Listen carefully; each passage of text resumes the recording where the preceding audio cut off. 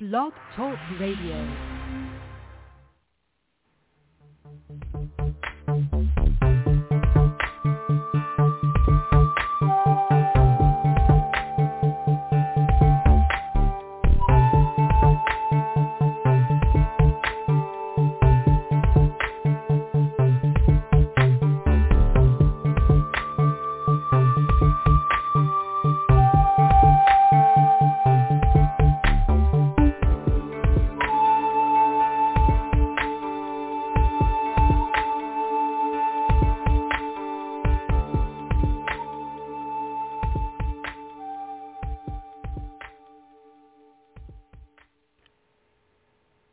Welcome to the Frontier Beyond Fear live broadcast and podcast.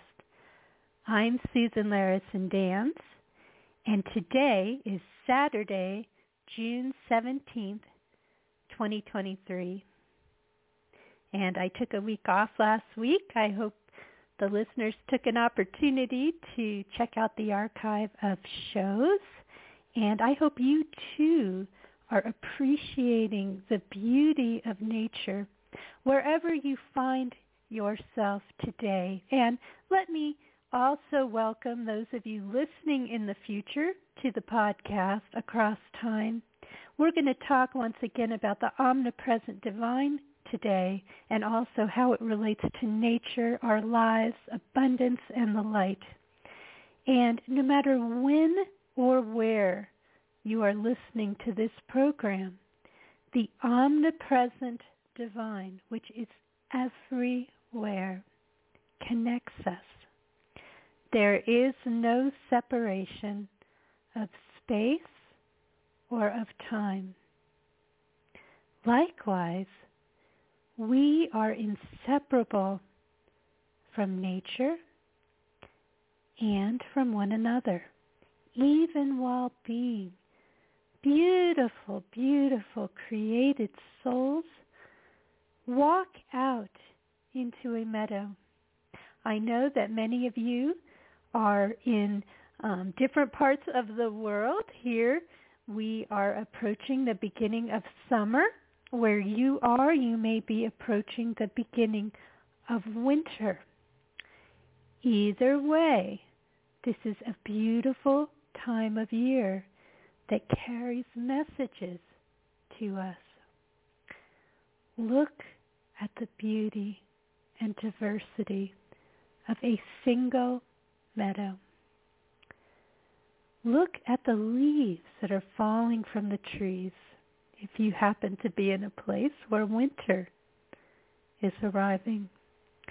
Look at the multicolored grasses for those of you with winter coming. Look at the beautiful wildflowers emerging. Notice the abundance. Do you see limits? Do you see a container that limits the beauty you see? You may see a container that was imposed by humanity, but even that can't contain the abundance of beauty. It is everywhere. I want to start this program, and let me say that I have a number of things that I opened to before the show today, or notes that appeared while I was opening to them. And in a couple cases, I was looking for a particular writer, but actually not very many. And when I was looking for a particular writer, often they surprised me with what appeared. But here's a note that was in my book, and I was consciously seeking some of these notes, but they very rapidly appeared, and it's important to say today. This is a very brief quote from the Reverend Dr. Martin Luther King Jr., who lived 1929 to 1968. Faith is taking the first step even when you don't see the whole staircase. This, my friends, is key to abundance. How we define abundance is also key. How we flow into abundance organically and allow ourselves to be filled and present with the omnipresent divine, which is everywhere. We do not live in the world that the materialists, those who do not believe in any form of spirituality, have told us about. Yes, we have had challenges. Some of you listening out there have maybe had more challenges than most, and you know who you are. You are strong. You are beautiful. You are a growing and courageous soul. Those challenges will not preclude your spring. These are the lessons that nature teaches us. And I also, right around the time, right at the beginning of the show, very close, I happened to open in another book I hadn't opened yet. And I had actually looked for this author in yet another book I had, and here she was. And her quote reminds us of the topic. In fact, you're going to find it fascinating. This time, the last 12 hours, I'm going to tell you about a couple of synchronicities that have occurred, meaningful coincidences. These encourage us. These tell us we are living in a miraculous world. We are living in a miraculous universe. We are living in a miraculous multiverse. Look at the stars. And yet those stars that you can see, which are very much limited from what our ancestors could see because of the lights of the cities, depending on where you find yourself, even if you could see every star in the sky like they could 300 years ago, if you live in such a place, if you are blessed to live in such a place, you are only seeing a glimpse of the vastness. There are no limits. We limit ourselves. Yes, we go through experiences that are going to test us. If we were not going to be tested, we would not be on this planet. We are courageous souls to be here in these times and in others. We are courageous, growing souls. And can we even imagine what is next for us? I do fully believe that the divine is all about creation, about the creation of beauty. And although we are inseparable from all that is, our beauty, our lives, our stories, our diversity, they matter. They matter on a universal plane. They matter to our soul journeys, and I do not believe that they will be lost. We are like rays of light. We are like an arrow, like a beam of light created. And you are on this beautiful trajectory as you. That doesn't take away that you are inseparable from all the rest of the light. But wouldn't it be boring if all we were to be is the ocean and not all the beautiful creatures within it? Mentioning the ocean, I happened to watch, it took me a while to see it, and I had the opportunity, and I saw Avatar: The Way of Water last night, and I almost didn't watch the whole thing because it's a pretty long movie, but I did. And parts of it are truly heartbreaking, and some of the readings I will provide to you today will also talk about how we have strayed even while we are learning lessons. That movie so beautifully demonstrates how the harshness, the rigid lines, the cement, the burning, the clearing of the forest. I won't give away the movie. The love between the people who were conscious that they were not separated from one another, or how they perceived the divine from their planet, and how they had the love and the flow of their lives. And yet, will was imposed upon them by those who did not understand. And we are in a place, and some of the readings I opened to did echo this. We are in a place in our history where we are learning very significant societal lessons. I happened to hear something, and I saw it in a different way, and it was really not too long ago that I heard it today. And for all the benefits, yes, of our modern world, and they are many, and we are having important lessons here, I am speaking using technology for all of those benefits.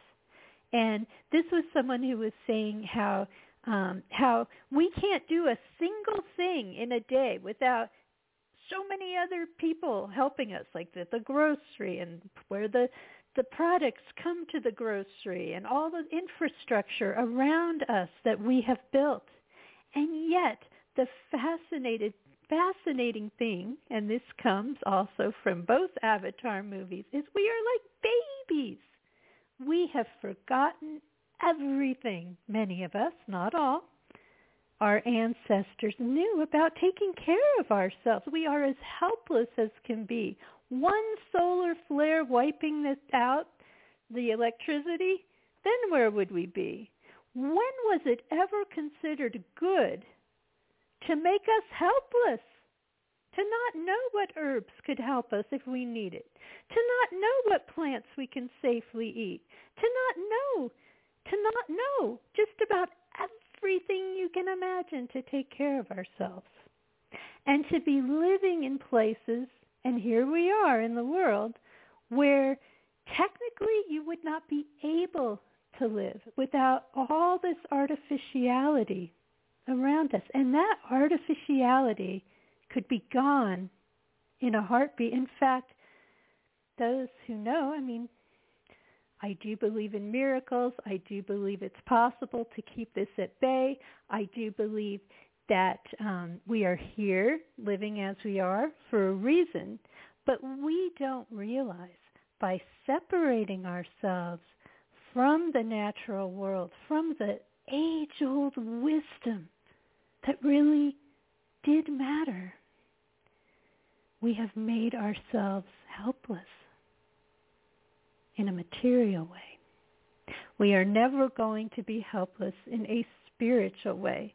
That is not possible in the midst of the omnipresent divine. And that may seem contradictory, but I do believe we are learning lessons as a society. And those lessons are being written upon the Akash, the lessons of planet Earth and its phases. I do want to read a quote. I kind of strayed from it. I'll be jumping around a little bit today. I have a number of quotes, and I'll for sure be going over time today. Right after the Martin Luther King quote, which reminds us about faith, and I don't mean to be pessimistic about the natural things in the world, but we have placed ourselves in an environment, and I'm talking about things like solar flares, or I know some of you in the United States, for example, have been impacted by some very catastrophic tornadoes recently. There are things that happen in this world that show the power of the earth and of that which surrounds the earth and the sun. Are there miracles in the midst of those things? Oh, yes.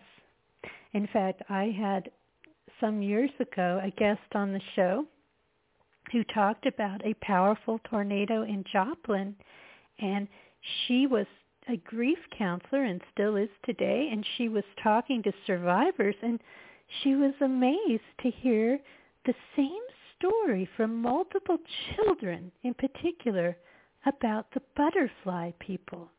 They didn't call them angels. They called them the butterfly people, and how these beings were helping both the alive and those who were transitioning, both. And they came through this tornado. On a scientific level, I do believe a very powerful F5 tornado is a vortex, and it could be powerful enough to warp space and time. That is something we never explore. It could be like, if you've ever heard of the Philadelphia experiment, for example, where there have been said to be these experiments with time. Well, there are those. I mean, you see weird anomalies in tornadoes. And I had this theory a long time ago, although I have heard other theorists in the spiritual community mention this idea. But I've been thinking about it for a long time because I've had a fascination with tornadoes most of my life. But that'll be a story for another day. Like, how does a blade of grass end up through a fence post? Things like that. That suggests those weird things you see, some kind of warping of the space-time in something so powerful. And the biggest question is, why are there things like that? Why are we on the earth with something like a tornado? Why? Well, that's always the big question. And the only way I can explain it is we are here by choice, and we are here to have some very courageous, powerful soul growth experiences.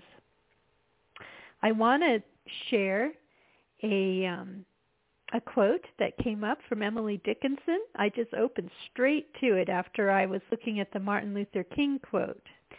And Emily Dickinson lived between 1830 and 1886, and here is her little poem.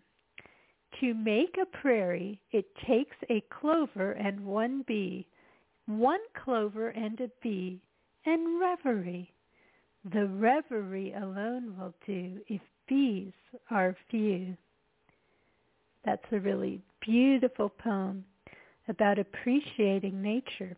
But it also relates to the Martin Luther King quote, because when we say that faith is taking the first step, when you don't see the whole staircase, what we are saying about abundance is that it takes one flower, and then another, and then another, and then another, and then another, and then another.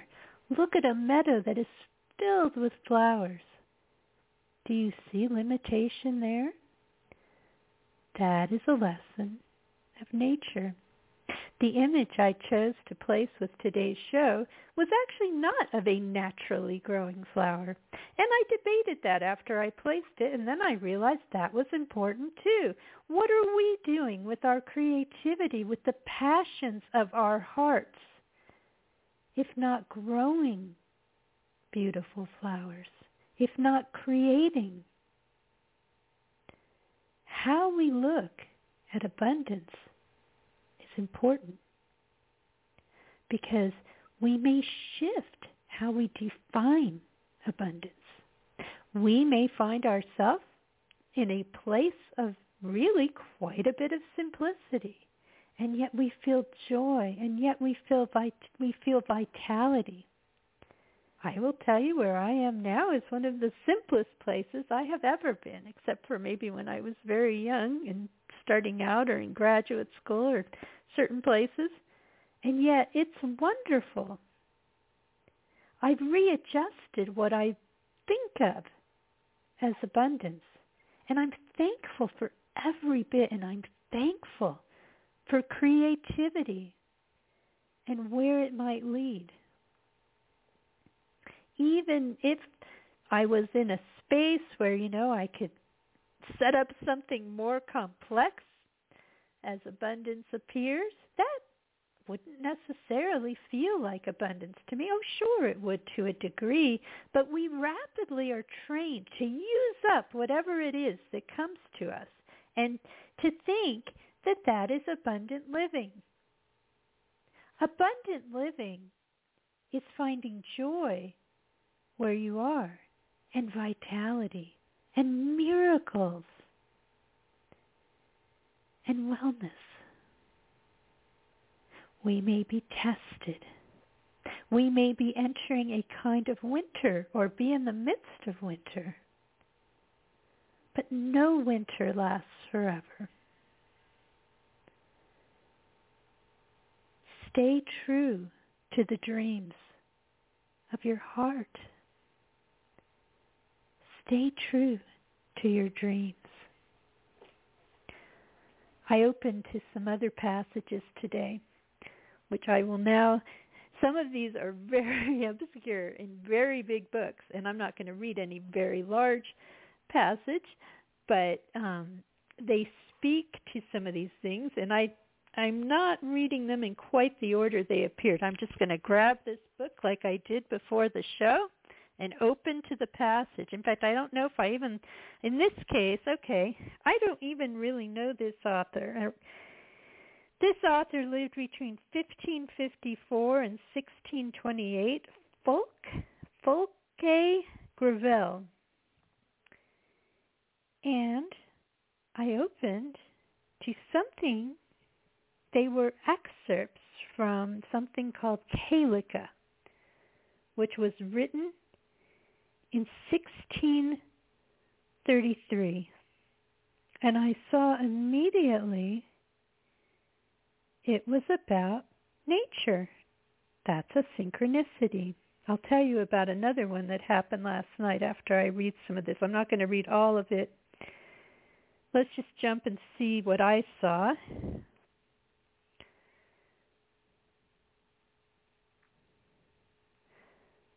The world that all contains is ever moving. The stars within their spheres forever turned. Nature, the queen of change, to change is loving, and form to matter new is still adjourned. I'm going to jump ahead like I did when I was looking at this.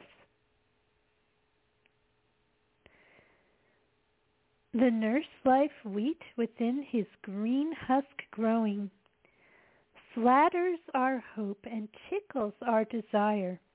Nature's true riches in sweet beauties showing, which set all hearts with labor's love on fire.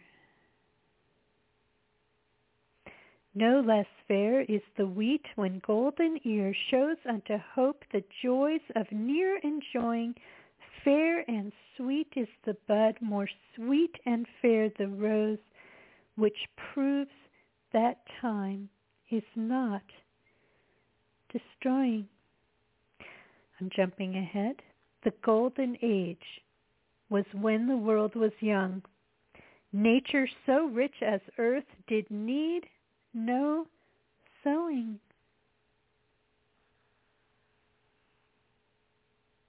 Jumping ahead again. Desire was free and beauty's first begotten beauty.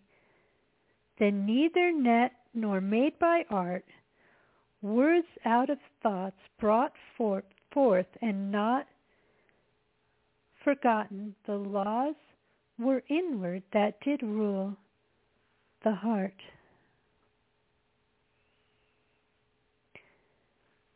The brazen age is now, when earth is worn, beauty grown sick, nature corrupt and not, pleasure untimely dead as soon as born, both words and kindness strangers to our thought. If now this changing world do change her head, Calica, what have her new lords for to boast? Okay, I'm going to stop there. I just opened to this. This is how it works. I know this is obscure, and even the author, Folk, could be pronounced Fulke Greville, obscure.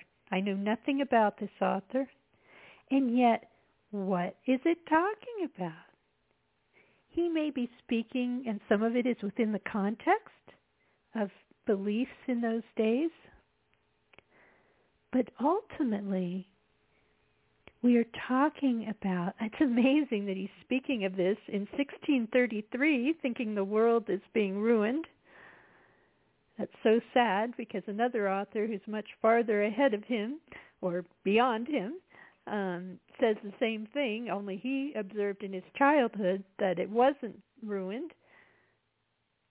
It's not totally ruined, but we have a long way to go. And we have lost our path. We're learning here.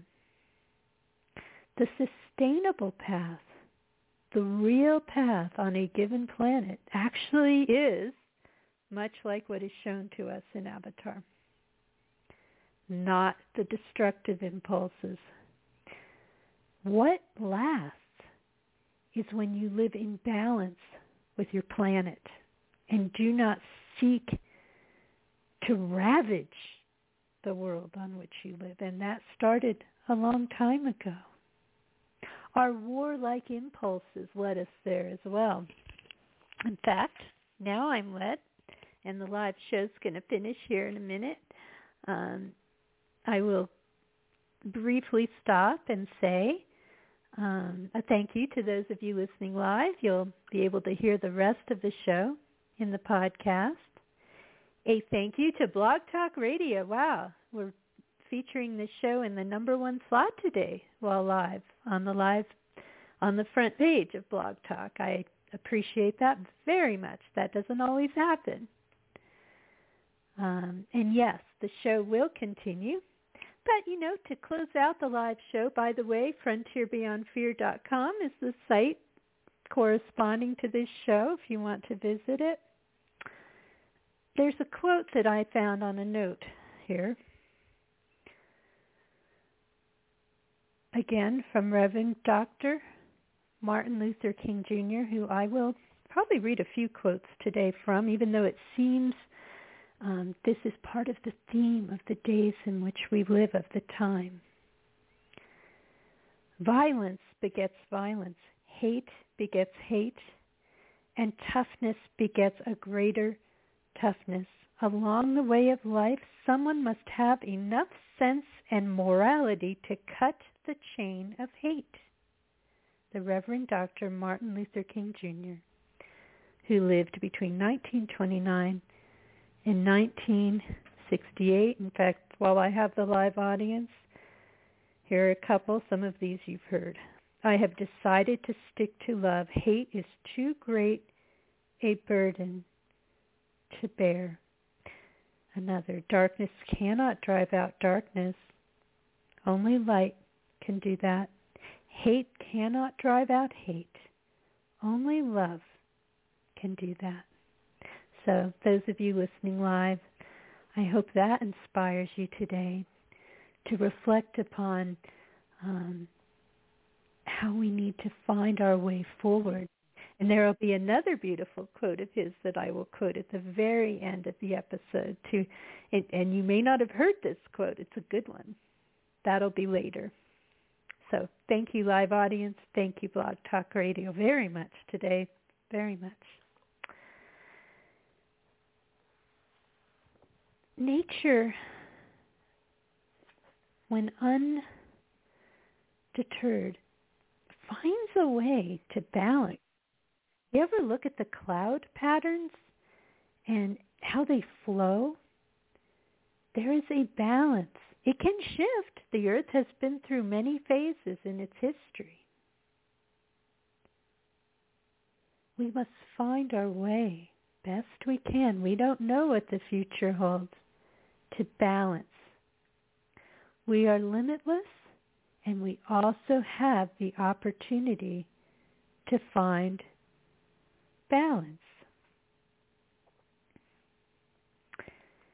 In this same book, I opened to something else. Another really obscure author. Actually, before I do that, I'm going to tell a story. Last night, at some point, I'm not sure if it was before Avatar or I paused it for a while. I think it was before I turned on Avatar. I turned on the TV. That's right. It had to have been. And it was on a station where I'd been watching the weather. And I don't usually watch network shows. And there was a magician on the stage, and he right then had an assistant who was holding a giant playing card, hidden, and said to pick a card, to say what you thought that card was, and to say it out loud. I immediately said, Queen of Hearts. In fact, I said it quite confidently, Queen of Hearts.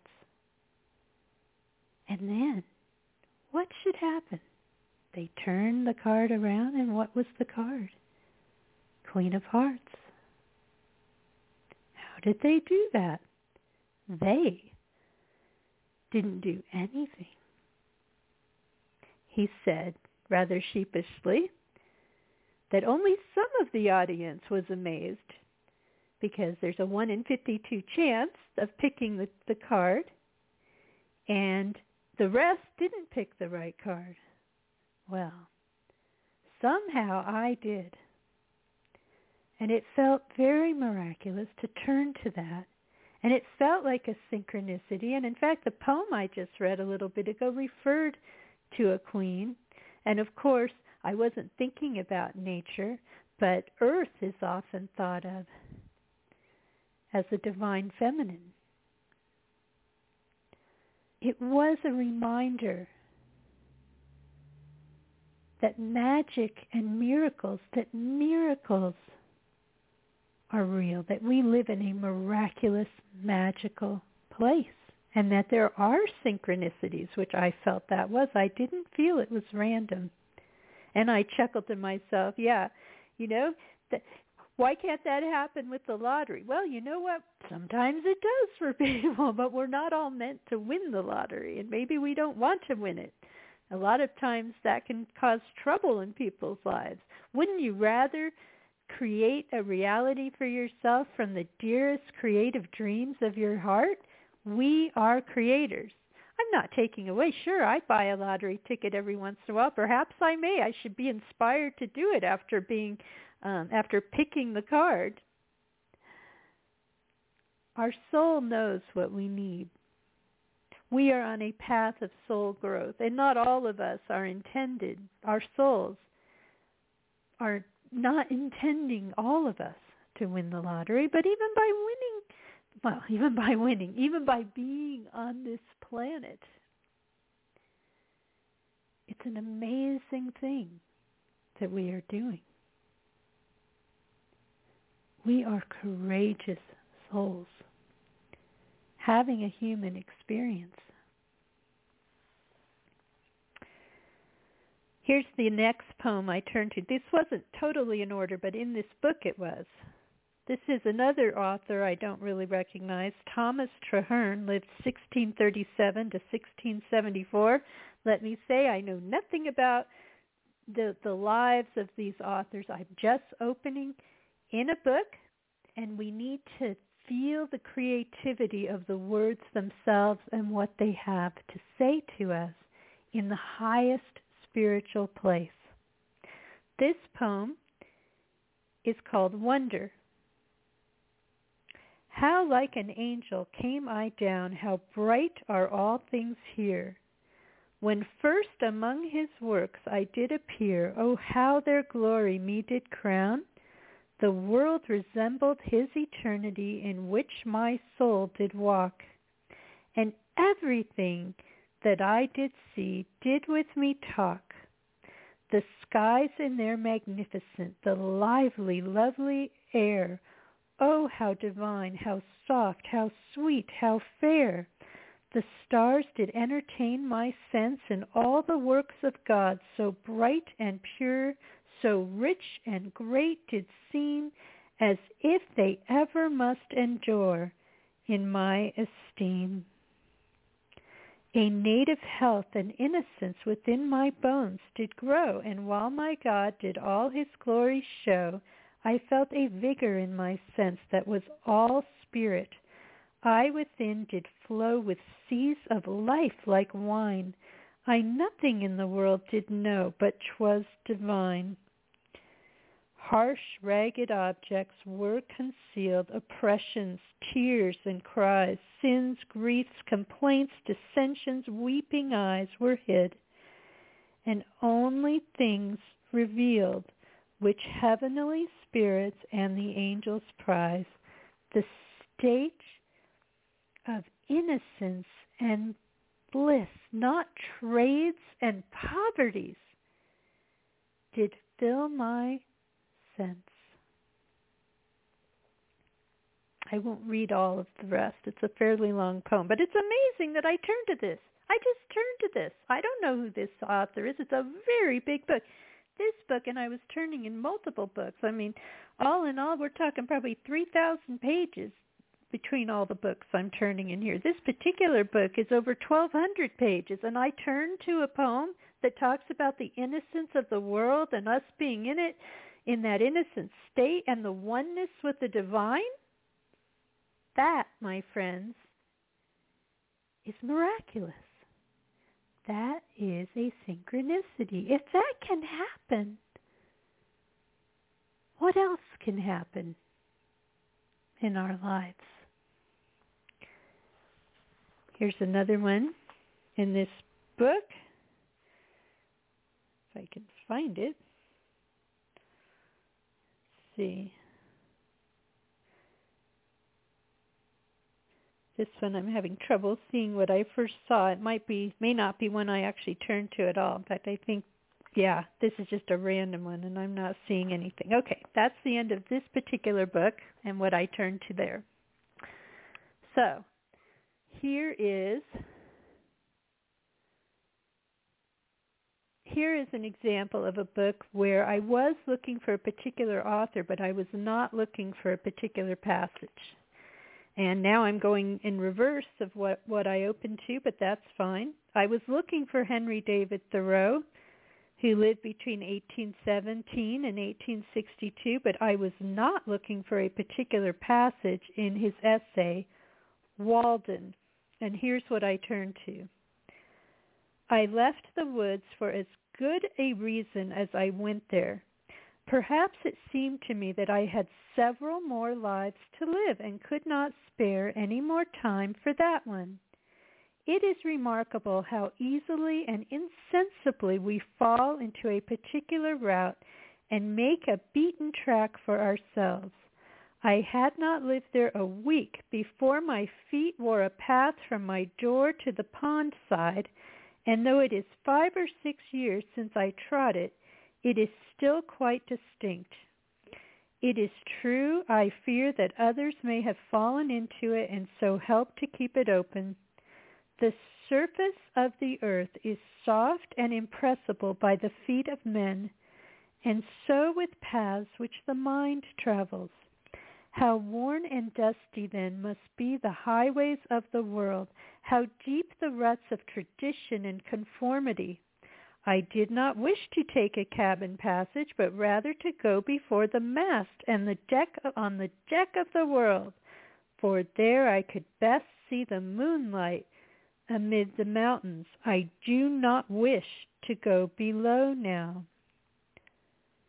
I learned this at least by my experiment, that if one advances confidently in the direction of his dreams and endeavors to live the life which he has imagined, he will meet with a success unexpected in common hours. He will put some things behind, will pass an invisible boundary, new, universal, and more liberal laws will begin to establish themselves around and within him, or the old laws be expanded and interpreted in his favor in a more liberal sense, and he will live with the license of a higher order of beings.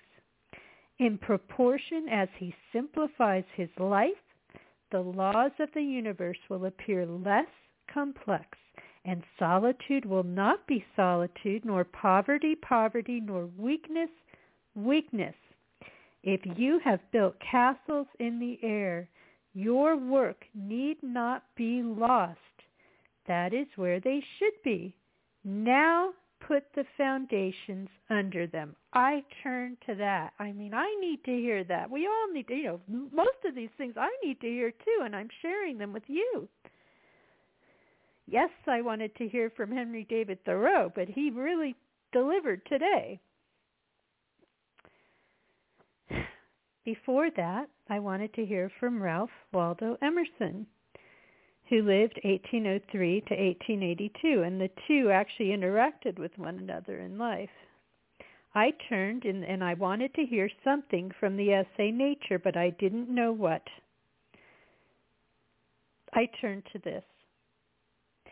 In inquiries respecting the laws of the world and the frame of things, the highest reason is always the truest. That which seems faintly possible, it is so refined, is often faint and dim because it is deepest seated in the mind among the eternal verities.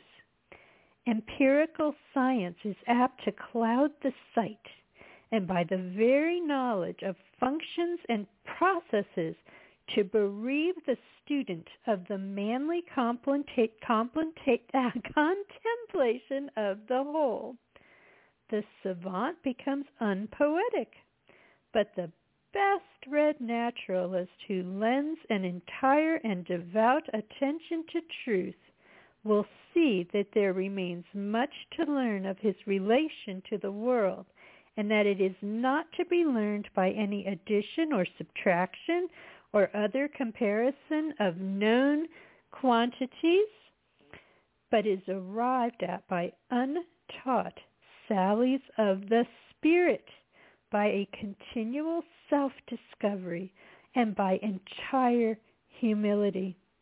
He will perceive that there are far more excellent qualities in the student than preciseness and infallibility, that a guess is often more fruitful than an indisputable affirmation, and that a dream may let us deeper into the secret of nature than 100 concerted experiments. Isn't that something? I open to that. Lots of synchronicity going on. The divine is here. In fact, now I'm seeing a number synchronicity that's meaningful to me. Very meaningful. The divine is here. You are inseparable from the divine. These books can speak when we allow them to. The past can speak, no matter who is speaking. The concept of namaste, they were a part of God too. They were very imperfect, just as people today are very imperfect. There were many things society need to work its way through, very harsh things. There are still harsh things in the world today in different ways, some of them echoing harsher things in the past.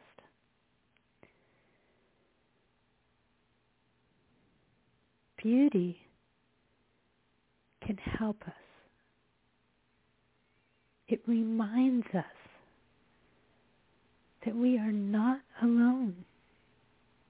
It uplifts us. It changes us.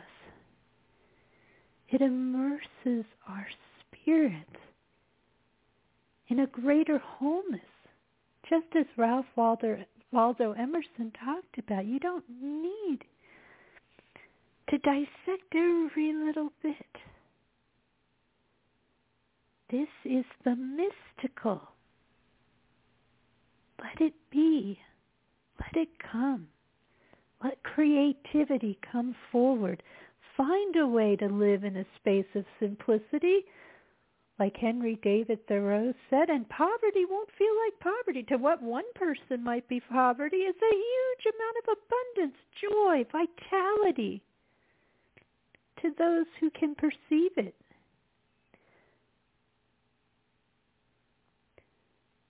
Reflect on what true abundance would be to you.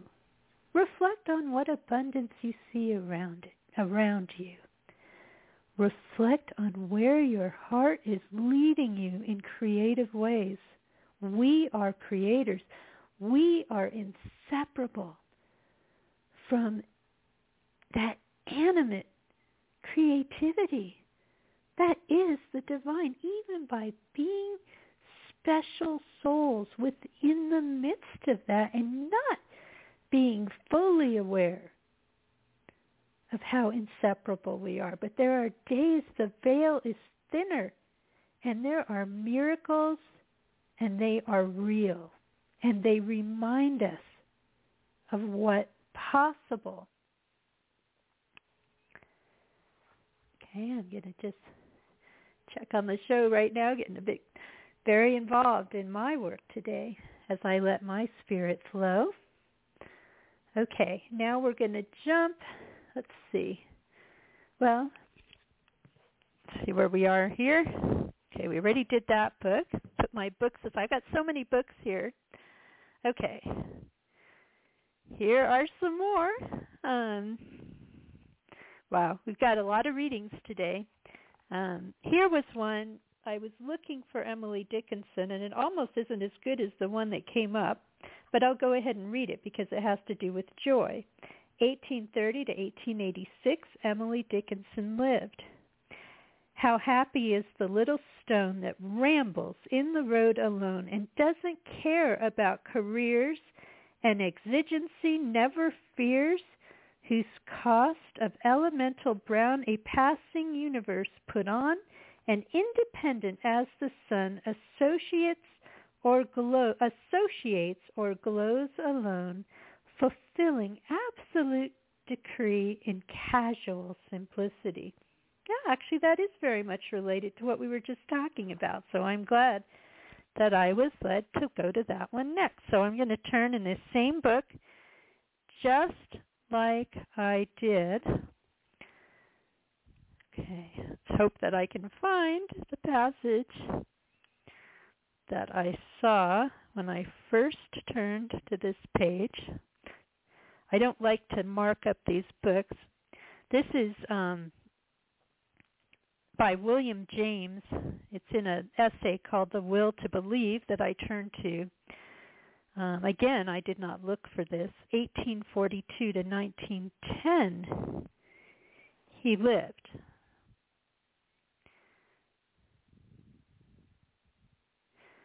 Well, okay, I think this is what I saw. Okay. I began by a reference to Fitzjames Stephen, and again, I'm just jumping into this. Let me end by a quotation from him. What do you think of yourself? What do you think of the world? These are questions with which all must deal as it seems good to them. They are riddles of the Sphinx, and in some way or other we must deal with them. In all important transactions of life, we have to take a leap in the dark. If we decide to leave the riddles unanswered, that is a choice. If we waver in our answer, that too is a choice. But whatever choice we make it at our peril. If a man chooses to turn his back altogether on God and the future, no one can prevent him. No one can show beyond reasonable doubt that he is mistaken. If a man thinks otherwise and acts as he thinks, I do not see that anyone can prove that he is mistaken. Each must act as he thinks best, and if he is wrong, so much the worse for him. We stand on a mountain pass in the midst of whirling snow and blinding mist, through which we get glimpses now and then of paths which may be deceptive. If we stand still, we shall be frozen to death. If we take the wrong road, we shall be dashed to pieces. do not certainly know whether there is any right one. Okay, I wasn't even supposed to read all this because now I remember what I was supposed to read, but that's fine. We'll talk about what I just read. What must we do? This is what I intended to read, but I actually opened to the whole passage. Be strong and of a good courage, and for the best, hope for the best, and take what comes. Okay. William James is talking about the uncertainty of life, which of course we do feel. It can feel very uncertain. There can be difficult things that happen. We are tested on our paths. I do take some issue with him in the sense that I do believe, short of the simulation hypothesis, which I've talked about before, that we can prove that spirituality is real and that we can prove it, that we can study it. I mean, even what happened to me today, what happened to me yesterday, the statistical likelihood of so many coincidences are amazing, that it's just the unlikelihood that I would experience so many coincidences related to this program. But what I really wanted to emphasize here is be strong and of a good courage. Courage comes from the heart, the core. Yes, the core and the core. I can't speak today French. That's all right. But it's heart-based where we are led. Next, Robert Frost lived 1874 to 1963, turned to this. I actually first turned a little bit before, but then I saw this, and I don't even remember this poem called Blueberries. I will not read it all. You ought to have seen what I saw on my way to the village through Patterson's pasture today. Blueberries as big as the end of your thumb, real sky blue and heavy, and ready to drum in the cavernous pail of the first one to come, and all ripe together, not some of them green and some of them ripe. You ought to have seen. I don't know what part of the pasture you mean. You know where they cut off the woods. Let me see, it was 2 years ago. Oh no, can it be no longer than that? And the following fall the fire ran and burned it all up but the wall.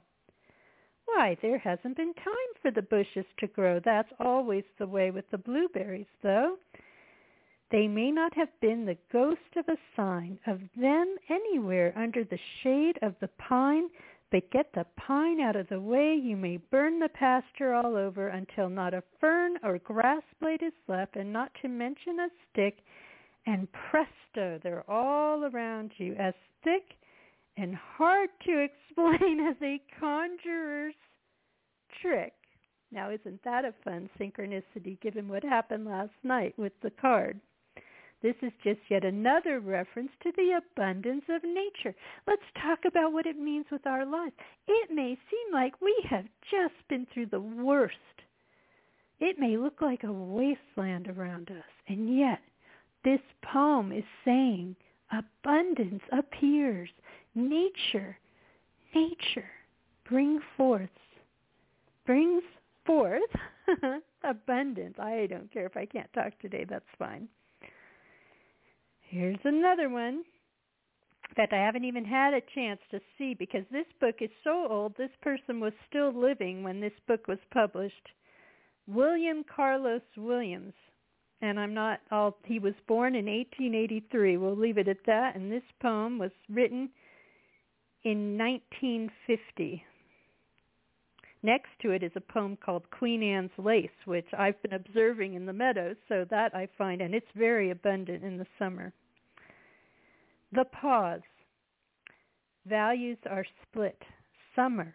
The fierce jet an axe would not sever spreads out at length of its own weight, a rainbow over the lake of memory. The hard stem of pure speed broken. Autumn comes, fruit of many contours, that glistening, I can't even read this word, that glistening tegument.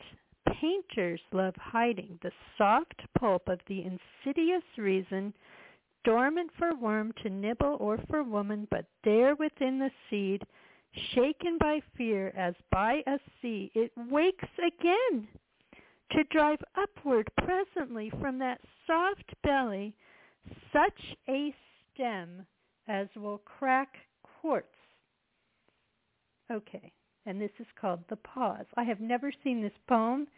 I don't know if I've seen this author, maybe in passing. Do you see what it has to say? Those of you heading into winter, do you see what it has to say? Those of you who I just talked about, you may be living in, it may feel like you're in a wasteland. I know the economy is difficult worldwide, and certainly in the United States. I know that many are feeling this. I know this in the spiritual community. Things are changing. And it can feel frustrating right now because you get messaging that suggests that everything is fine, and it's not fine. It's not fine right now. It's very challenging for many people. People are encountering challenges. But what this poem talks about is how even out of that wasteland, growth will appear eventually, and renewal and creativity will appear again. This is true of our souls. Even when a given life is done, there's more to be created. Here's another one. I turned to this earlier than the one I just read. Again, this poet was still alive when this book was published, so I'll just say he was born in 1921. I do think I've read possibly this poet before. I know I have at some point, but I wasn't looking for him today. Richard Wilbur, I turned to The Beautiful Changes. And I love that it refers to Queen Anne's lace. I mean, I couldn't make this up if I tried. And the conjurer in the last one. I mean, don't you see the synchronicity? The beautiful changes. One wading a fall meadow finds on all sides the Queen Anne's lace lying like lilies on water. It glides. So from the walker it turns dry grass to a lake as the slightest shade of you valleys my mind in fabulous blue lucernes. The beautiful changes as a forest is changed by a chameleon's tuning his skin to it as a mantis arranged on a green leaf grows into it, makes the leaf leafier, and proves any greenness is deeper than anyone knows. Your hands hold roses always in a way that says they are not only yours. The beautiful changes in such kind ways, wishing ever to sunder things and things selves for a second finding, to lose for a moment all that it touches, back to wonder. That was written. I have never read this poem, I don't think, or if I have, maybe once. It says it was written in both 1947. It shows 1947 and 57. It may be that's when he published it. Do you see the beauty of that? I hope you can reflect upon some of these poems. You may want to look them up yourselves and reflect some more. Yes, we're going a bit over. We're at the hour. We're going to continue because I'm going to finish these readings, but I'm almost done. Here's another book. Let's see what it showed me earlier. I can't even remember now. Okay, that was not something. I think there's just one. Actually, I'm seeing a confirmation of something else that's unrelated, related to my research. How interesting. See how that happens? That the statistical chance. It's the second time today, actually, I've seen this confirmation, something I had mentioned to someone. Okay, I am actually reading a book by D.H. Lawrence right now called The Rainbow, which he's a beautiful writer, and I've been wanting to rediscover his writing, having not revisited it in a while. D.H. Lawrence lived between 1885 and 1930, and what are the chances I would open to this in an essay? First of all, I opened to D.H. Lawrence. Second, and this book alone is over 1,300 pages. I'm on page 1149. He has something to say that very much relates to the theme. It's an essay, apparently, about his life. It's kind of sad because isn't it interesting? He's saying, now he grew up, I read, he was in a mining environment. And in that time, some really awful things happened to the landscape. But in this part, he's saying, I just turned to this. When I was a boy, the whole population lived very much more with, in italics, the country. Now they rush and tear along the roads and have joy rides and outings, but they never seem to touch the reality of the countryside. There are many more people for one thing, and all these new contrivances for another. The country seems somehow fogged over with people and yet not really touched. It seems to lie back away, unreached and asleep. The roads are hard and metalled and worn with everlasting rush. The very field paths seem wider and more trodden and squalid. Wherever you go, there is the sordid sense of humanity.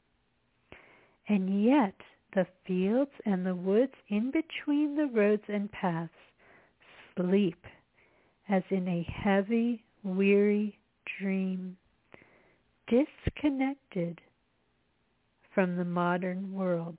Oh my goodness, to open to such a passage in this giant book and really quite a large essay.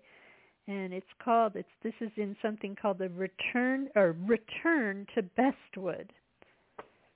I mean, that is divine omnipresence all around us. It will help us. It will guide us. It will carry us through those difficult times. Often a difficult passageway is taking you where you need to be. Sometimes it ends. I've seen miracles like that, where it just stops. Healings occur, miraculous healings, all kinds of things occur. But when they don't, when you are going through a passage where you are being tested, look to nature, look to the abundance, look to trust, and trust that there is a reason. Sometimes it's because of a soul family around you, that there are lessons they need to learn. You're not just here in a vacuum by yourself. You're connected to everyone else. Sometimes an entire society is going through a passage. This entire world is going through a passage. Back to Avatar. I was viscerally reacting to really what was in both movies. To see the ravaging of that world and the disrespect and of the people, of beauty. I mean, just, it couldn't be more stark as portrayed in that movie. And the utter lack of caring about anything really except selfishness. We are learning experiences in this world. We are learning. We are on a soul journey, but it's also very sad. To think that D.H. Lawrence, who, when he would have written this, we might have said that things were really pretty nice in the countryside, although not necessarily in some of the lands he came from with mining and all. I mean, we have taken such a wrong turn. I mean, it's a lesson, and it probably ends many civilizations, this particular turn. It seems like you're improving. Sure, you got this wonderful grocery and, all these modern conveniences, but how long is that going to last? And yes, like in Avatar, and it's in both movies, you're like babies. You're like babies who know nothing. I mean, babies can be very innocent and all, but when it comes to taking care of themselves in the natural world or in any world, you know nothing. We have severed the ties with the wisdom of the past. But we can find ways to keep them going. We need to trust right now in this world. And as I promised, I will end now. Thank you for those of you who've been listening in the podcast. I want to read, because it's easy to become resentful in so many ways nowadays. It's very sad in many ways, the lessons that we've had to learn. And someday we'll figure out why. We'll see it on a soul level. We'll see it. And this applies in many ways. Once again, the Reverend Martin Luther King Jr., who lived 1929 to 1968. It takes empathy, patience, and compassion to overcome anger, hatred, and resentment. One of the things that has led to so much ravaging of the world is our warlike behavior through the ages. So many times, wars, subjugation, destroying the land, destroying, it's just like in the movie Avatar. It's very symbolic, intentionally, I know, that movie. I heard recently that there are these sea creatures being discovered on the sea floor while I think they're trying to mine. They're looking to mine the sea floor, and that there are undiscovered, never before seen creatures being found. And so we're just going to kill them too in our voraciousness, if not stopped. I don't want to give away the story of the new Avatar, and I won't. But those of you who see it, I mean, there have been other movies with this theme. Look how, we just can't stop. We can't stop our voraciousness. We'll look to other planets if we could, although the Fermi paradox, which I have talked about before, which asks, how come there aren't lots of other planets? In fact, I would say if they developed, in fact, this is an associated theory with it, if some of those other planets had developed advanced AI, and I'm no believer in advanced AI, not in the way that it's elevated. It has no intuition unless imbued with that. It has no chance of making an intuitive leap.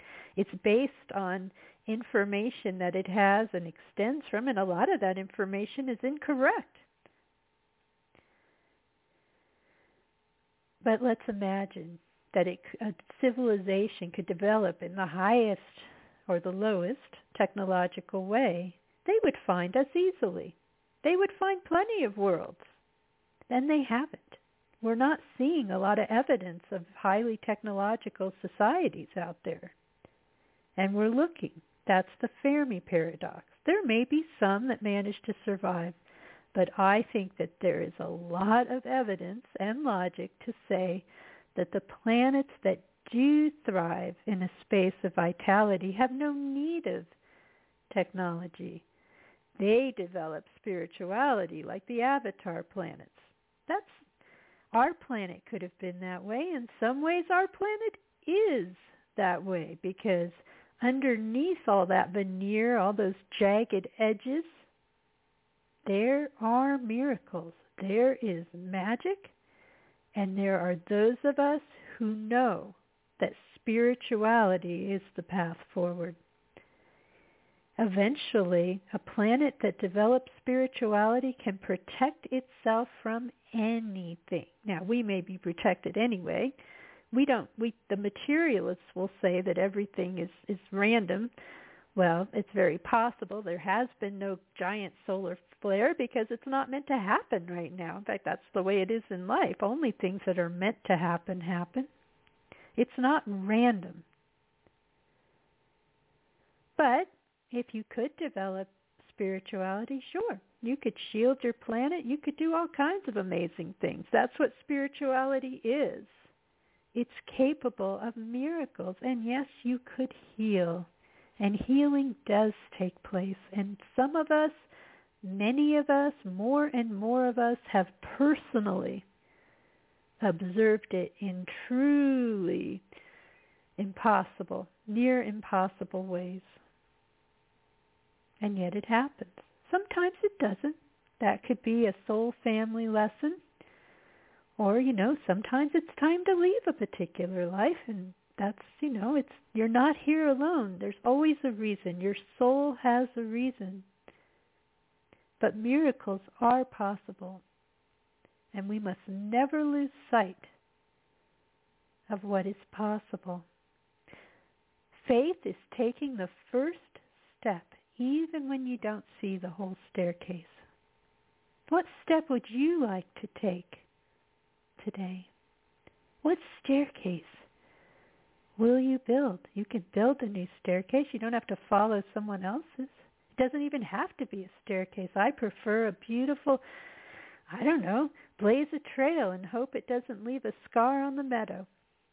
Like we heard Henry David Thoreau describe how quickly a path is formed.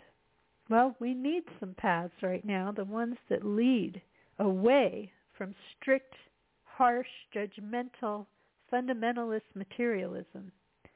There is no form of fundamentalism in the world that threatens us more. There are many types of fundamentalism. I'm a fundamentalist when it comes to unconditional love. That's a fundamental for me with the divine. We all have our fundamentals. But when it comes to being hostile and squashing and mocking spirituality, that is the blind leading the blind. And not everyone on this planet is blind. Let's hope more people wake up. And let us find that space of compassion and peace and empathy. You have to make peace with your own past too. We all have things that were difficult. We can move forward and trust. Thank you for what's one of the longer shows I've done in a while, those of you listening in the podcast across time. I will be live next week, or plan to be. That will be June 24th. This show airs live on Blog Talk Radio Saturdays, most Saturdays at 1 p.m. Pacific, 4 p.m. Eastern Time. And it's also on many podcasting platforms. Thank you again to Blog Talk Radio for having this program number 1 under live shows on the homepage today, which is unusual. May your passageway, whether into summer or into winter, however you view the solstice on your path, be a joyous and productive one. May you think about the light, because that's often pondered at this time of year. May you think about the miraculous. May you think about the omnipresent divine in all of its nuances, the divine feminine as well. May you think about the earth and how alive it is, and the mystery there, the mystical. These things we can't just explain, just as Ralph Waldo Emerson talked to us about in his essay Nature. That not everything has to be broken down to some rule or law or observation, although many things can be observed. Allow yourself to flow and be and feel. I will see you next time. Take care, everyone.